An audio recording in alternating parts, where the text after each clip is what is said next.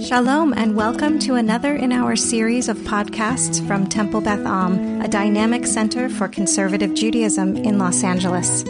This is a recording of Rabbi Adam Kligfeld's weekly Rashi study class. The last verse we read was verse 23 of chapter 7. Verse 24 of chapter 7. We'll read the verse. There was no Rashis on it. And then we will start with verse 25. So, verse 24, to get us going. Vayach Peru, Chol Mitzrayim, Svivot Hayaor, Mayim Lishtot. This is the last thing we discussed. Normally we would say that the word chafar means to dig, in which case the verse means that all of Egypt dug around the river for water to drink. Ki lo yachlu lishtot mimei hayaor, because they couldn't drink from the waters of the river.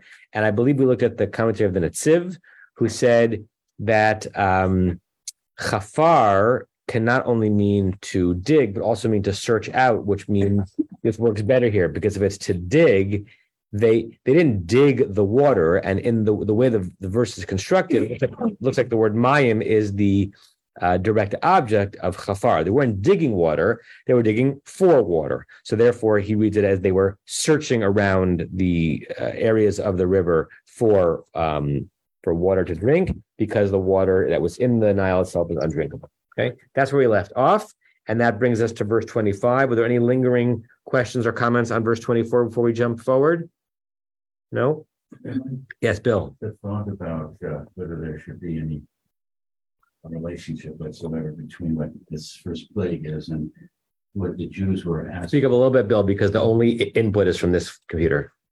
With what the Egyptians are doing now, they're searching in desperation for water, whereas what Pharaoh required the Hebrew slaves to do just before was to find straw where all they could find was stubble, fruitlessly trying to make the tally of bricks.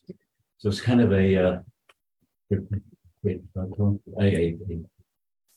in terms of modern Egypt? Well, in terms of what the Egyptians were now being asked to do, they were being asked to do it was impossible. Just like I see. To do the impossible. Got it. To make their tally. Right. Nice. I'm not sure everyone on Zoom heard it. That the kind of the last major pronouncement of Pharaoh, aside from saying no, was basically saying, you want to leave, therefore I'm going to reduce the basic ingredients that I'm going to give to you. You still have to produce the same quantity of bricks, which is naturally impossible. So the first thing the Egyptians are being asked to do is to do that which is impossible, which is to find water when there isn't. Interesting parallel. I had never thought about that. Thank you, Bill. They were all asked to do the impossible physically. Yeah. Thank you, Bill. Okay, verse 25, everyone. Norm, do you want to read verse 25? Okay. Vayimolei Shivas Yamim Yachlu. Acharei, I think you skipped the line. Oh, I'm sorry. Acharei Hakos Adonai Es Hayaor. Okay. And 7 days were completed. After that, after what happened was that Hashem had smitten the river. Correct. After the smiting of the river by God, right? After it's a weird form. Hakot here really is a gerund, right? It's the smiting of the verb lehakot. So after the smiting of God of the river, right?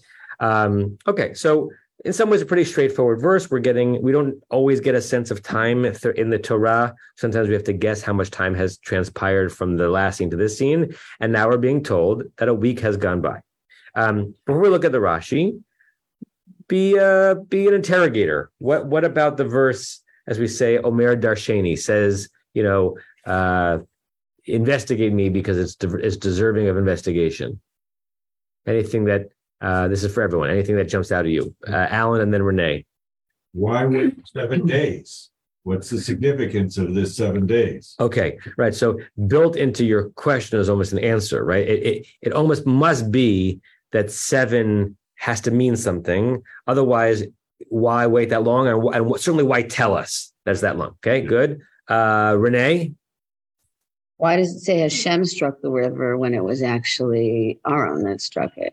Very interesting. Okay, so why is it not Hakot Aharon et Yayor? Right. So why does the Torah kind of continue to give credit, as it were, to God as the author of the plagues, even though it's actually the functioning of the plagues is happening via Aaron or Moshe's hands? Any other questions? Joel? Just to piggyback on, and I think we talked about this. Why does use the word Yemaleh? It's almost like completing of a something. Correct. Happened to be 7 days. It was a completion of a 7 day period. Correct. And so Baruch Shekivanta, because that's the direction the Rashi is going to go in. The word Malay suggests that had it been any less than that, it wouldn't have been full, right? So, and there's a different way of saying that 7 days transpired, right? This seems to say, if we're taking every word very seriously as we do in the Torah, that something like the full complement of 7 days was completed, right? As if to say that had only been 6 days, 6 days would have passed, but it would not have been malay. Malay means full, and anything that's not full is unfulfilled, right? Good. Any other questions on the verse before we look at Rashi? I saw a hand go up, and I'm like, whose hand is that? It was mine, because I was because it's far away. I'm like, who's that? Who's that guy talking and pointing over there? I do not. I have so many questions. Yeah. I just want to read the translation. This is Lucas. Okay. It's wrong, right? It says, and 7 days were fulfilled. After that, Eternal had smitten the river. After that, that seems to be a raw error, if I may. Formation. Oh, after that, that's like right. I see. Not after that, comma. Right. After that, God had done this. I see. Yeah. But since we're there, let's see if there are any interesting translations to look at. I'll share the screen. 1 second. Okay, so which translation is this? So the current one is that Torah Yeshara, and the plague endured 7 full days, suggesting that he takes the verb vayimale and he actually turns it into an adjective describing the number of days. It endured 7 full days after the Eternal had struck the river, and he gives credit to that translation to Rashi's grandson, the Rashbam. JPS, JPS. What's going on here? That's chapter 8. Yeah, it jumped for me. So bizarre. You went too far back. You're like 5 and 6. Yeah, sorry. When 7 days had passed after God had struck the Nile, so JPS doesn't even do it as a full sentence, doesn't say that they had passed, and it doesn't deal with Malay, just when 7 days had passed after God had struck the Nile, comma, suggesting that this is halfway through a sentence. Everett Fox. 7 days were fulfilled. There you go, Joe, right? So he's on your wavelength. He says 7 days were fulfilled. He says the verb malay means something. It doesn't just mean transpire. After God had struck the Nile. And Corin, after 7 days were completed, after the Lord had smitten the river. What do you got? I don't have that. Sorry, I don't have Alter or Kevin here. Okay.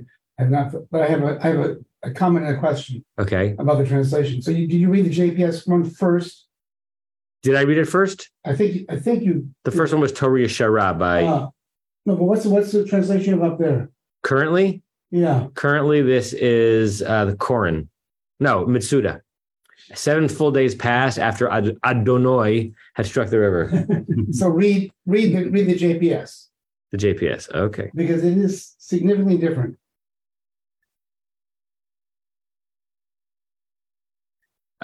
When 7 days had passed after the Lord had struck the Nile? Continue. Right. It doesn't read it as a full sentence. So, and there's a big difference because the others are basically saying everything you need to know in this verse is contained in the verse. So the implication is that God struck the Nile and then the Nile remained plagued for 7 days. At least that's my reading of all the other translations. Okay. Right. But the JPS doesn't say that. The JPS says that when 7 days had passed, after God had struck the Nile, something else happened. which we're going to read in the next verse.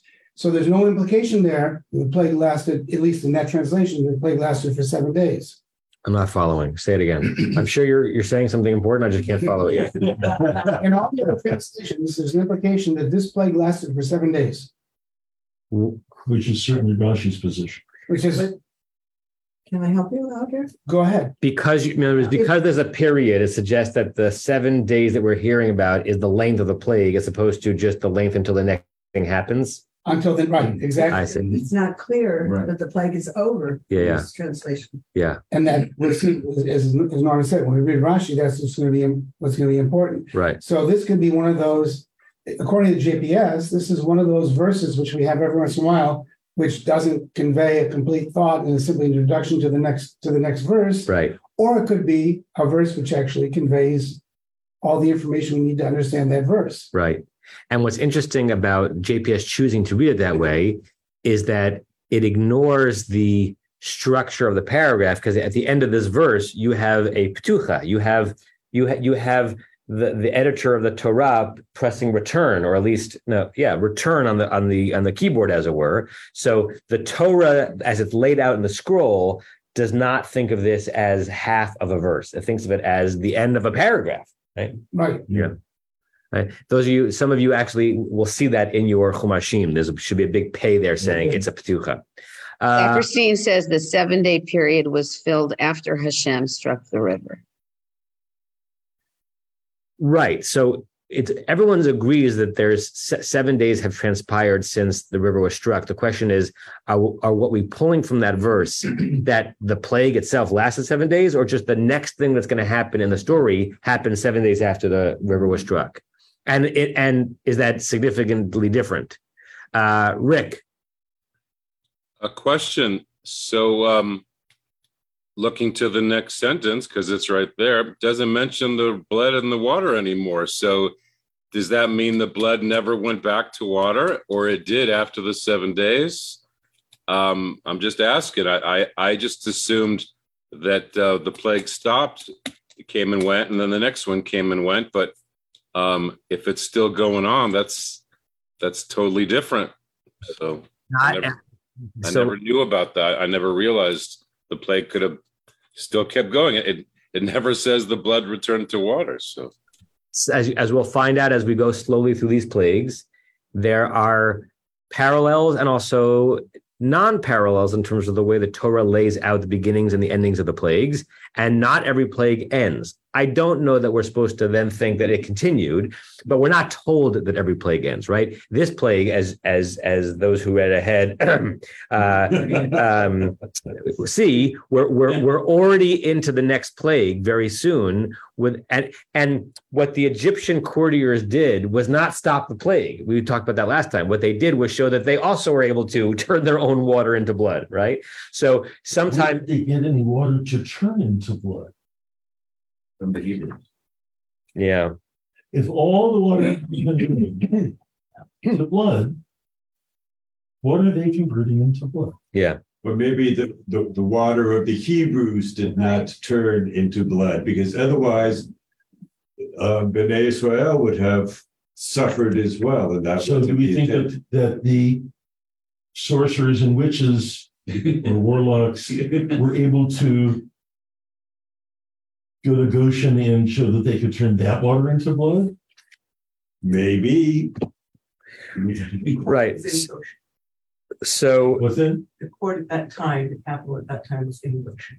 So it's an interesting question about that, right? That we didn't actually raise that question. We talked about this topic. We talked about the fact that it seemed odd that to show their power, they were doing the very thing to their own water supply as had been done to the water supply. But you're asking a more subtle question, which is that whatever they're doing, they needed non-blood water to do it, apparently. So, and where would they have found it? It's interesting. I hadn't thought about that. They also need water to live. And if all the water has been turned to blood, how were the Egyptians able to survive? Well, they weren't. That's the whole point. Oh, fear. When I'm out of water, I also turn to beer. Sometimes even when I'm not out of water. Okay. Turned into blood. Feisty crowd today. Let's look at Rashi and Vayimale. I have your blessing to go forward. Rick, is your hand up again or still? Again, please, Onkelos, could you translate that, please? The Batar Dimcha. Yeah. The Ashlem Shivat Yomin. So Ashlem is a version of Malay. Completed is Batar is Achar. That's just de that mecha. That's the Aramaic verb to smite or to hit. That God had smouted the river. Yes, smote. I know. Okay, Norm, please read the Rashi on Vayimale. Vayimale Minya. Shivas Yamim Shalo Shav Hayaor Lekad Muso. Okay, so pause right there. And even this will be another Rashi where his answer will be easier to discern than his question, because he's asking a question similar to what we've been asking about, but he's asking it on a technical grammatical level, and I want to see if we can figure that out. So when his first thing he says is Vayimale, he says the word minyan. What does the word minyan mean, aside from what Michael wants to get us at PM? The quorum. Right, a quorum, a fixed amount, a numbering, right? Limnot is to number. A minyan is that which has been numbered.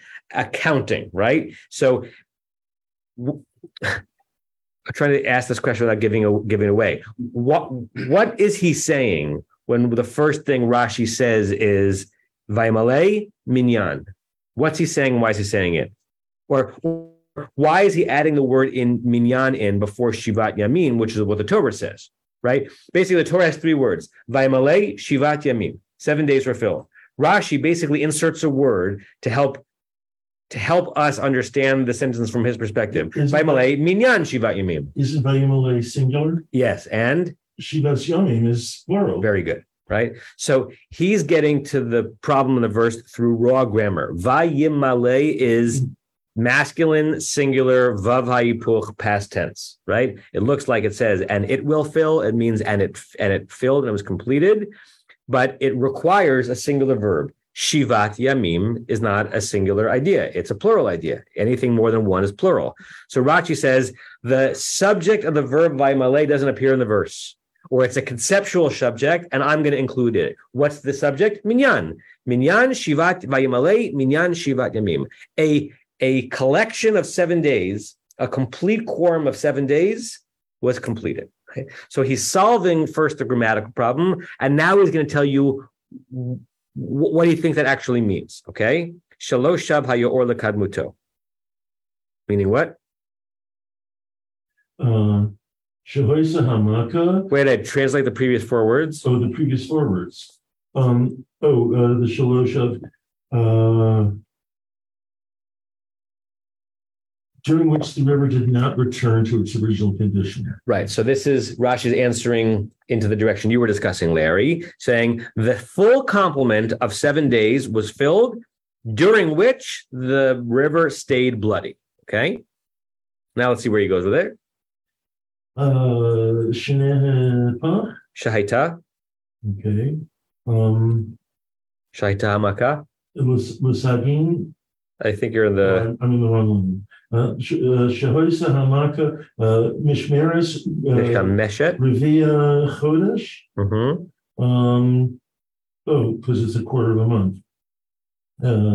Vini halakim hoya. That's a gimel, meaning three. Bishloshach. That gimel that you're seeing with a apostrophe is just a way of saying three. Oh, okay. Halakim hoya meid. Okay, so for 7 days, the Nile stayed bloody, from which he's learning kind of a general principle about how all these plagues are going to go. Shahita hamaka mishameshet reviya chodesh, for the plague, and I think by the word the plague here, he's meaning the way this is going to go. Each plague. Right. It's a way of saying each plague. Each plague. Mishameshet, it's a weird verb. It means to serve. It means it's going to be present for Revia Chodesh, right? It's not precise math, right? It's more precise in a lunar month than it is in a in a solar month, right? Because a lunar month is closer to 28 days in a solar month. But it's going to be around for a fourth of the month, Ushlosha Chalakim, and the three other fourths, that's his way of doing 3/4, Haya, Me'id, Umatre Bahem. What does that mean? Me'id Umatre. He warned them and cautioned them. Right. More Leha'id means to kind of bring testimony, right? Tell he's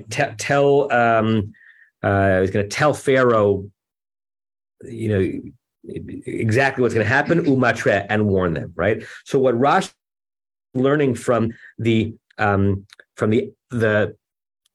what's the word? The ghost word minyan that is not in the verse, that we're learning something generalized about the way these plagues are going to go. Each plague represents a month, which means it gives us a sense of the timing. The plagues, Rashi is going to argue, he's going to refer to it later to, last almost a year, right? Didn't happen one after the other.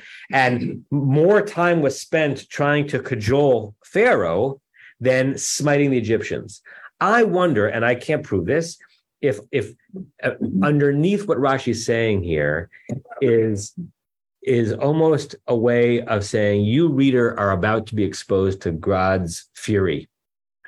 You, reader, are about to maybe wonder how to relate, to a benevolent God who is being so malevolent, maybe earned, to the Egyptian people. And I, Rashi, am learning from the absence of this word minyan, but it's supposed to be there, that most of this time was actually spent trying to convince Pharaoh to give up and to relent, and warning him and warning him and warning him and warning him. It's been 3 weeks. I'm warning you. All right, it's time for the next plague. That's the cycle, right? Rashi may not be saying that. That may be my 21st century mind wanting him to say that. But it's interesting to imagine his saying that of the month of time in between the plagues, quote unquote, only a week of it are the frogs everywhere about to see. 3 weeks of it are God, through Moshe and Aaron, saying to Pharaoh, please, you can end this. Right? It can all end right now. I saw your hand about to go up. Yeah. Alan. Mm-hmm.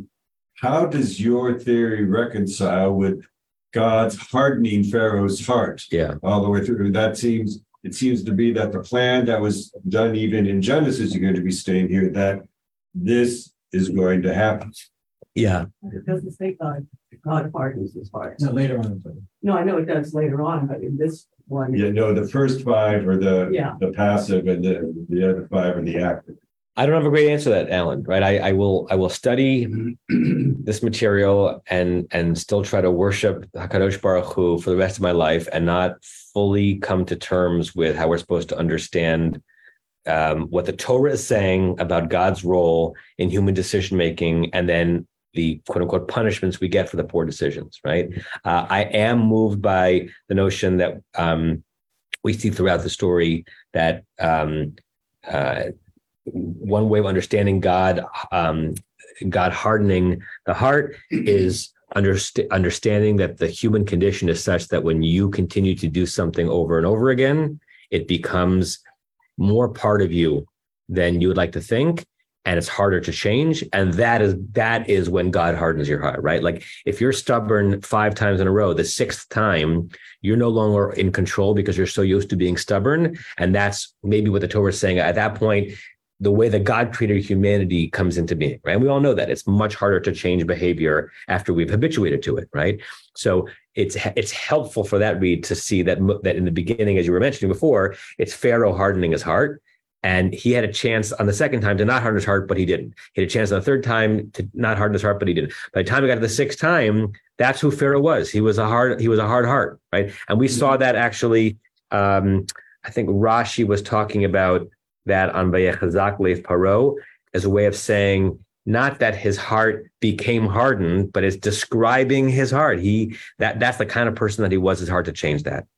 But I don't have a great answer to it. Larry, and then Norm.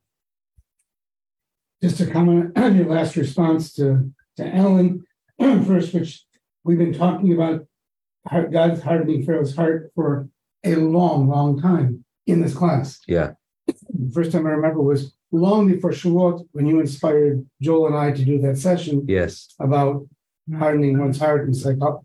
Yeah. So I guess we're going to continue to talk about it and not resolve it for a long time. Right. I have an alternative view of how you read the verses and why the Petucha works, the Petucha, the pay at the end of the verse. Petucha. Petucha works, and that's that rather than be connected to the following verse, it's actually connected to the previous verse. And instead of a when, which JPS has, I would have put an until. So I would put the vav to be an until. So they could not drink the water of the Nile until 7 days had passed after God struck the Nile. End of paragraph. And now I'm happy. Very lovely. But I Very don't see lovely. anybody who does that. No, because that's why when you publish your translation, it's going to be novel. Is that a Calgary Flames hat? Yeah, this was a gift that I got from I'm sorry, everyone. I just noticed. Oppenheimer. No, it had it with the show. It doesn't hardly ever comes anymore. Barry Oppenheimer. Yeah. When he gave out gifts, I can't remember the occasion at the Library Minion for something, and my gift was a Calgary hat. Right. It's a nice hat. Nice looking hat. Okay. Anyone else on this verse? Oh, yes, Norm. Sorry. I think Larry's. By the way, for all of you who are watching, that's the hat. Sorry, podcasters. I can't show you the hat on the podcast. Yes. It's a really good one. The idea of the 7 day period apparently comes from the Midrash. And this translation also suggests looking at Rashi on Breshis 38:27. All right. Which I can't do in this volume. Hold on. Let me pull it up. Breshit 30. I'm trying to think, imagine where that is. 38:27. I know what parsha it's in, but what could it be? 38:27. 38:27. All right. Having to do with the period being completed or fulfilled. Okay, so this is 38:27. This is the end of the story of Judah and Tamar, right? Where Tamar pretends to be a harlot to catch Judah in his hypocrisy, and she's gives birth to twins. So the verse is Vayehi be'et lita, and it was when it came time at the time of is also a gerund, her giving birth. Behold, there were twins in her belly. Let's see what Rashi says. Okay. Let's open it so we can see it here. All right. Uva Rivka hu omer, when it comes to Rivka's giving birth, it says Vayimlu'u yameha laledet. Oh, yes. That when it comes to Rivka, the verb is malay, meaning that the proper amount of time had been filled. Lahalan limlaim bechan lachasirim. That suggests that Rivka's pregnancy was full term, and this is Rashi saying that the Torah, when the Torah says that it was the time that for her to give birth, or when she gave birth, as opposed to saying that her pregnancy was completed, it suggests that they were preemies, right? Which, by the way, happens oftentimes when you have twins. That there, when Rivka was giving birth to her twins, it was full term, cham lachasarim. Here, it was short of the full term. Yeah. So it's the commentary is saying it's another place where Rashi is saying that the presence of the verb malay suggests a certain appropriate amount of time being completed, and the absence of it suggesting that it was not completed. Yeah, great. Okay, let's go to verse 26. Can I say something? Please, before we Tova. Go on to the next. I'm going back. Just project a little bit more if you don't mind. I'm sorry? Just project the more for the... Project a little more. Yeah. Okay. I wanted to bring some information on verse 22. I know I wasn't here that day, but Rick had asked me to do some research on whether the magicians, the Egyptian magicians, would have whispered, because that was one of the translations. So I actually did a good deal of reading in my library. And it's really unlikely, that interpretation is really unlikely, because the practice of Heka, or magic as it's translated here, was very dependent on one, having a clear intention of what you wanted to accomplish, and then what they call enunciation, which is speech, and speech that can be heard. Now, that doesn't mean they're doing it in front of a crowd. It is secret, so it would be in the inner sanctuary of the temple, perhaps. but it would be enunciated clearly so that it could be heard. And not a lachash, not a whisper. Not a whisper. Interesting. Absolutely not a whisper. That I looked extensively, and there's a whole section that I brought this actually because I thought Rick was going to be here. I forgot he's usually on Zoom for him, called creative speech, because they had a concept very similar to the description in Rashi, that the way things came into being was an intent was formed and a word was spoken. Speech was the active, effective part that brings it about. Baruch Shamar Ya'olam, right? Blessed be God who spoke and the word comes to being. Yes, really? Yeah. Wow. So they're very similar there. And that the concept of Heka, which I think really tragically gets translated as magic for us because we think magic, trickery, falsehood. There was nothing false about it in the Egyptian mind. It was the way the world functioned. The world came into creation through Heka. And in a smaller way, priests were able to carry out small changes. Basically, Heka was a change accomplished through unseen means. Unseen means. Unseen means, right. Voice can't be seen, it can be heard, but it's... and the other thing that I ran across, because I was looking... Unless you're at Sinai and it says Vayar Takulot. That people saw the sounds.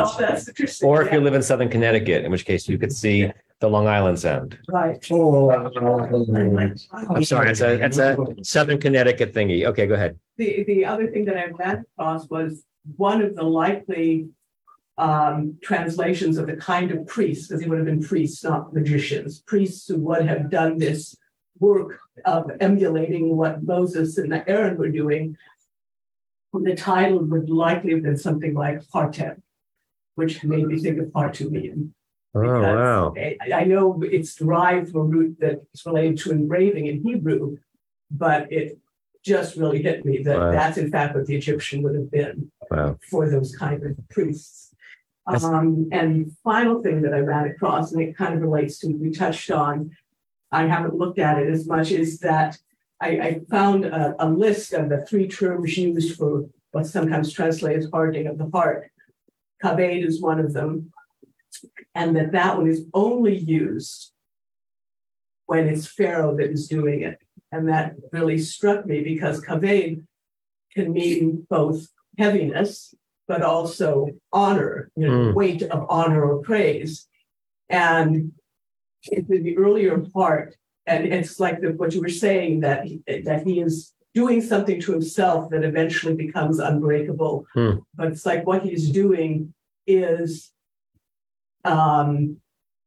by ignoring the challenge and accepting the power that he feels that he has. That's sort of the honorific praise, but at the same time, he's, as Rick has pointed out, increasing the heaviness of his heart, which in the Egyptian context means he's weighing down that scale that's going to lead to the destruction of his soul, literally. And that seemed very striking. I want to look at it more, but that is what he's doing to himself in the beginning.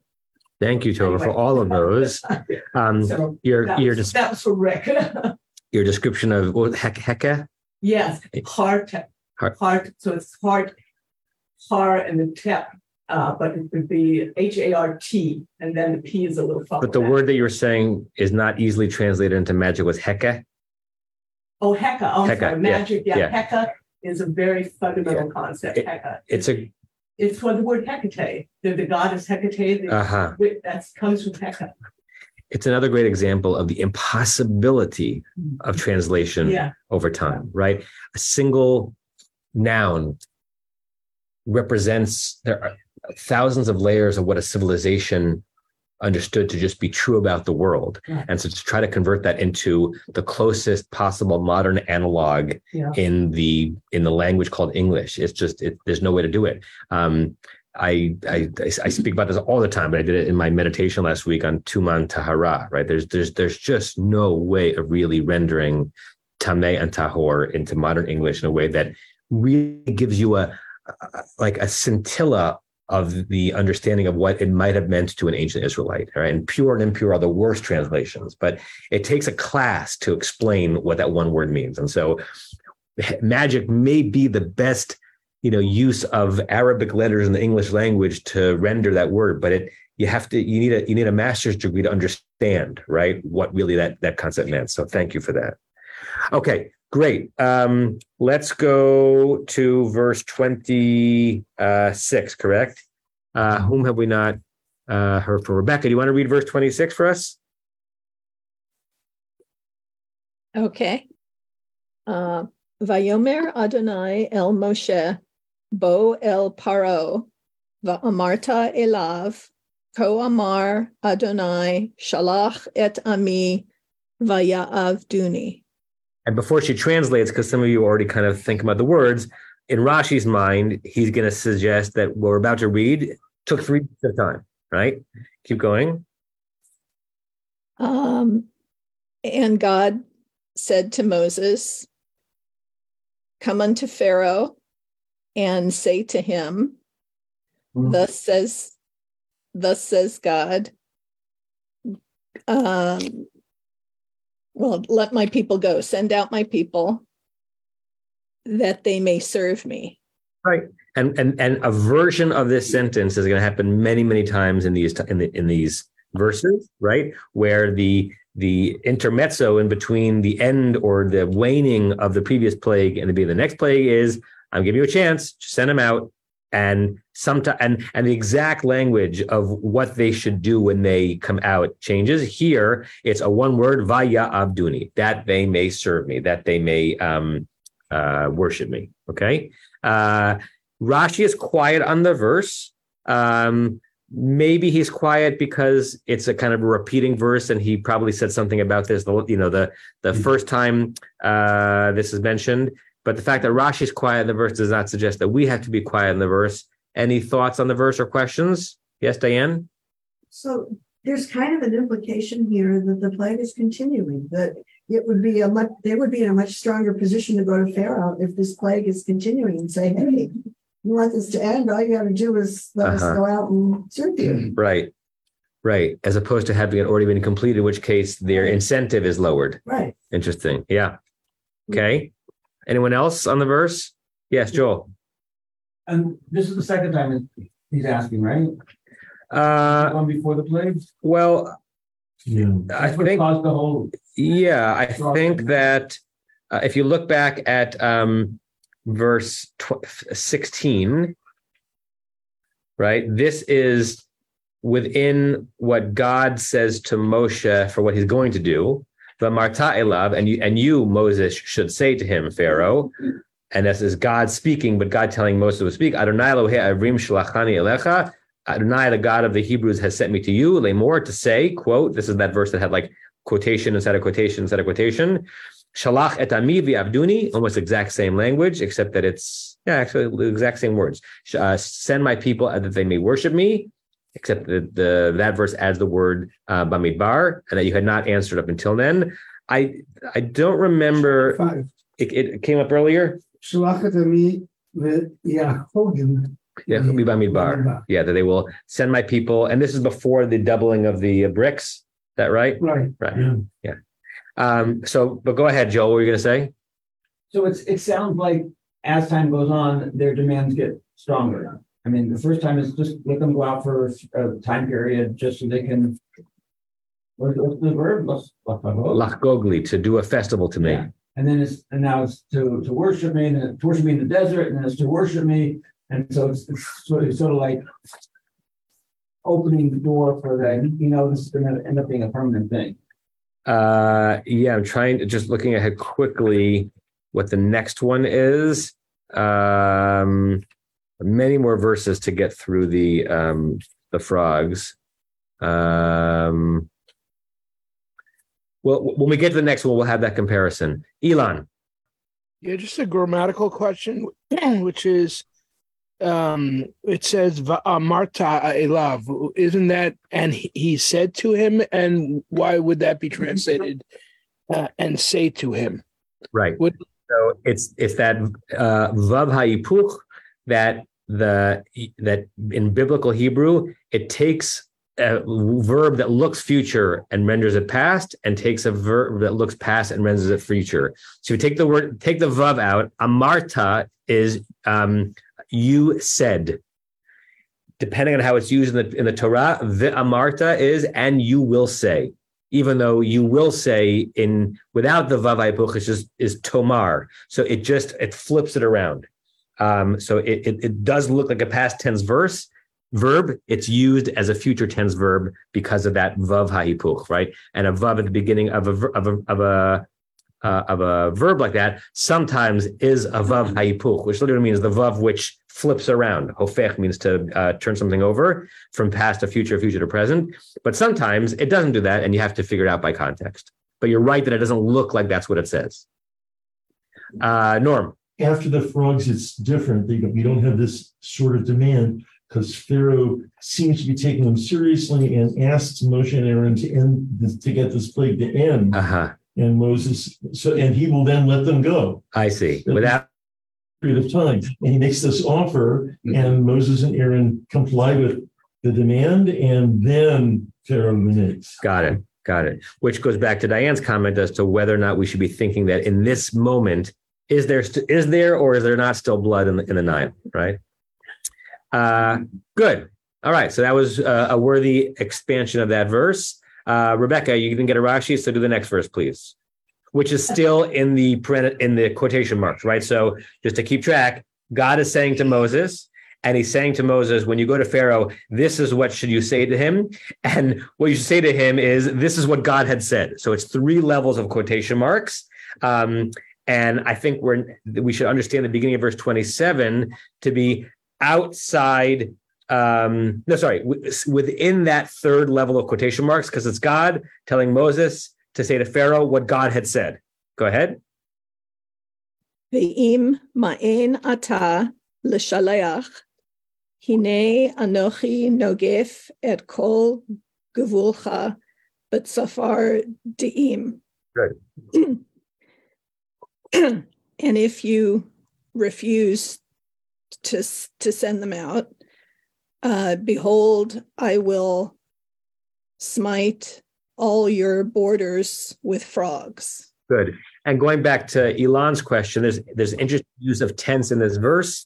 And remember that a cousin to what I was saying to Tova before, tense just means something different in modern English as it did in biblical Hebrew. It's not quite 3 tenses the way we think of it now, but in the middle of this verb of this verse, you've got a present tense verb, right? So if you refuse, and we'll discuss in a moment how to understand even the word ma'ain, but if you refuse to send, behold, ani nogef, I am smiting, I am plaguing. It doesn't say anochi egof, that I will, right? So how to understand why in the middle of this verse that God is telling Moses to say to Pharaoh what God said, it's switching to a present tense a verb, and maybe just present tense meant something different to them at your entire border with Tzfardeim. Look for a moment at the Aramaic.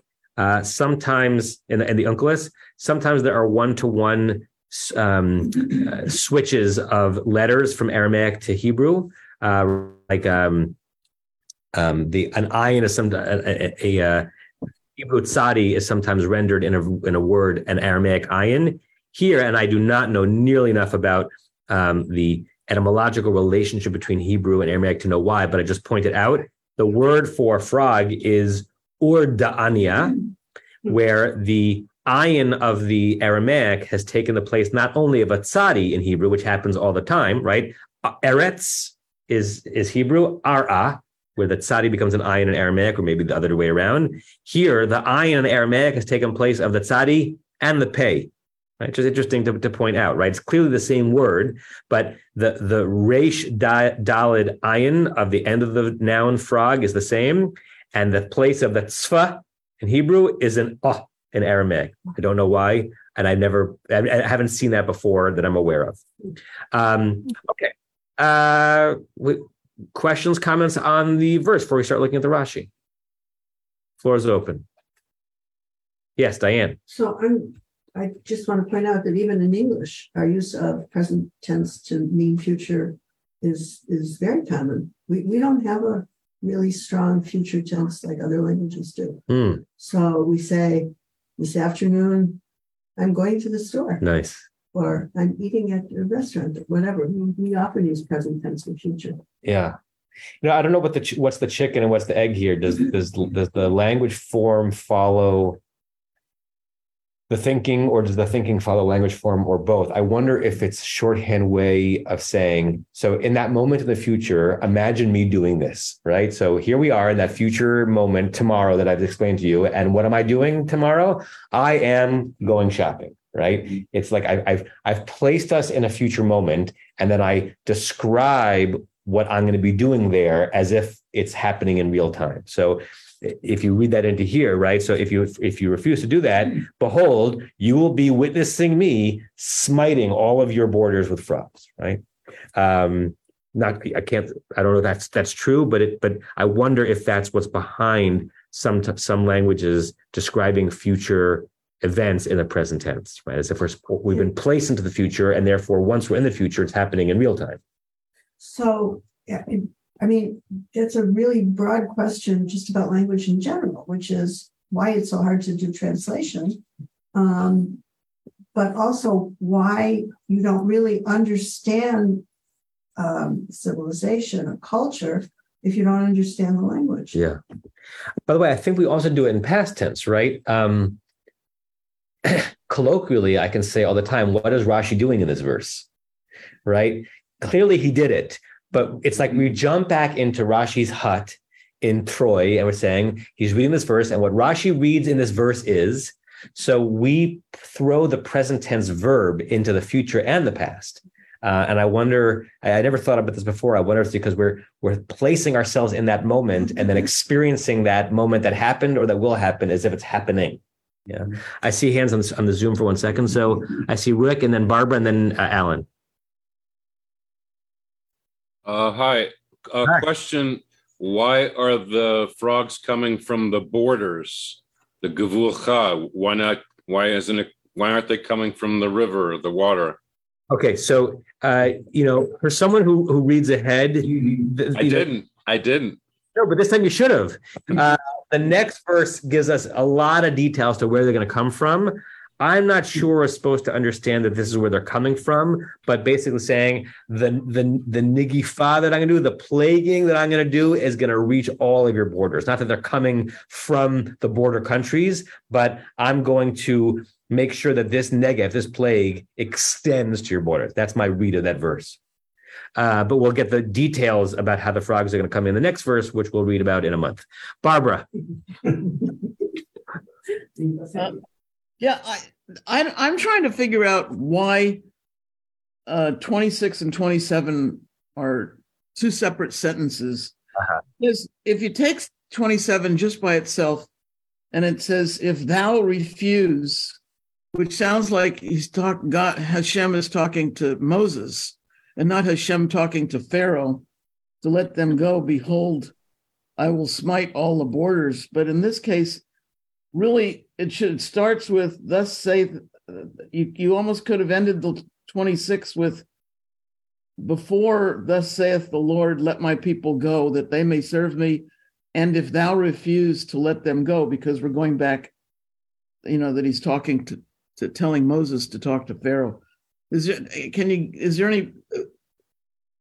Well, it's a long sentence, right? And the Torah, it's a long speech, a long-ish speech. Right. And why is it divided? I don't understand. I mean, you probably can't explain it, but to me, it's peculiar that it was divided like that. Right. So the rest of the chapter is one quote. Right. So in what you just said, Barbara, was one idea. But if we were punctuating this, what you had just said right now, we'd have put several periods in. Right, because sometimes it takes more than one sentence to articulate an idea. So I think you're right that 27 is an extension of 26. We're still within the quotation marks, and as Norm said, we're going to stay there for quite a while. But unless everything is a run-on sentence like I'm doing right now, there are periods that come in to say this is the end of a grammatical sentence, a collection of words, even though it's not the end of the thought. Right. Alan? Yeah. Good. Pass? Okay. Norm? Barbara mentioned it. It's translated, if thou refuse to let them go, but it can also be translated, if you are a refuser. A refuser is somebody who just refuses all the time. Right. So hold that thought and let's read that in the Rashi, because that's the direction the Rashi is going to go in. So, Rebecca, we'll probably end with this. V'im ata. V'im ata, and if you refuse. V'im sarban ata, ma'ain kamo. So the first, when Rashi takes, like he did in the previous verse, he takes words from the verse and adds a word or replaces a word, but otherwise keeps it the same. It's his way of saying what I really think these words mean are, or to make it more easy to understand, is replace the word ma'ain with sarvan. So ma'ain looks like a verb form. If you refuse as a verb. What does sarvan mean? Lissarev means to refuse, but a sarvan, when you have a nun ending at the end of a verb, you've turned the verb into describing the person doing it, right? Like, I'm trying to think of an example that you would know. Batlan. A batlan, very good, right? So levatel means to nullify something. A batlan is someone who sits around and does nothing, right? And there are other examples as well. So the first thing Rashi says is, it looks like a verb in the verse, ma'ain, but I read it as the noun describing the person who acts that way. If you are a refuser, as Norm said, now keep going. Ma'ain kamo mama'ain masarev. And if you're a refuser, if you're stubborn, mine says, ma'ain is like mama'ain, refusing. Right. So he's saying a lot. He's saying a lot very, very tersely. He says the form ma'ain should really be understood as mima'ain, the one who, because and the reason he says that, and he's not saying it, but you have to understand it, is that if you understand, if it was just ma'ain, it would mean stopping someone else from doing something, as opposed to you're not doing something. So read ma'ain as mima'ain, the one who refuses, like misarev, the one who refuses. And another way of saying misarev, the one who refuses, is to put into a noun, a refuser. Ella kinui ha'adam al shem hamifal kamo Eov Shalev Shoket Sar v'tzaef. Good. So these are the very verses I was not able to pull up beforehand because my computer wasn't working. So let me pull them up right now. So first one was Eov. Can you just give me the citation? Eov what? Do you have it? 1612. 1612. Okay. So what he's going to say here is pikayun, right? I'm not sure it really changes so much the meaning of the verse, but if one of you wants to make the argument that it does, I'm all open to it. But he's saying, so even though it should have been mimma'ain or misarev, ela kina. Kina means, a kinui is a nickname in modern Hebrew, but kina basically means to, I don't know how to say it in one word in English, like to render the word this way rather than that way, right? So the Torah rendered it as describing the man, the person, al shem hamifal, based on the thing that person does, on this, based on the action, as opposed to just using a verb describing what it's doing. Kamo shalev. Okay, so let's look at this. Is it on the screen? 1612. Shalev hayiti. Vayafarpreni v'achaz b'orpi. I had been, shalev is often understood as being tranquil, right? But it's not, it's describing the person as a tranquiler, as opposed to mishalev, that I acted tranquilly. So it's very common. You take you take something that could be described as an adjective, but you render it as a noun describing the person as someone who does that idea. Right, so that's Shalev. The next one is Shoftim 18:7. 1 second. Shoftim 18:7. Okay. Vayachu chameshet anashim vayavo Laisha. That 5 men went out and went to Laish. Vayiru et ha'am asher b'kirba. They looked at all the people that were in their midst. Yoshevet ladetach, living safely and carefully. Kimishpat Sidonim, like the Sidonians. Shoket uvotech. They were, it's interesting, even the translation helps Rashi. The translation renders it as a tranquil and unsuspecting people, meaning not as the adjective tranquil and unsuspecting, but the word actually describing them as the type of people that they are. And the last one is Sar V'Za'ef. Let's look at that one. Well, that will close. What is that citation? It is 1 Kings 21:4. 1 Kings 20:43, is that? 21:4. Mine says 43. Mine says 43. Let's see who's right. Maybe it appears in two different places. Okay. 21:4. Melech Yisrael al Beito.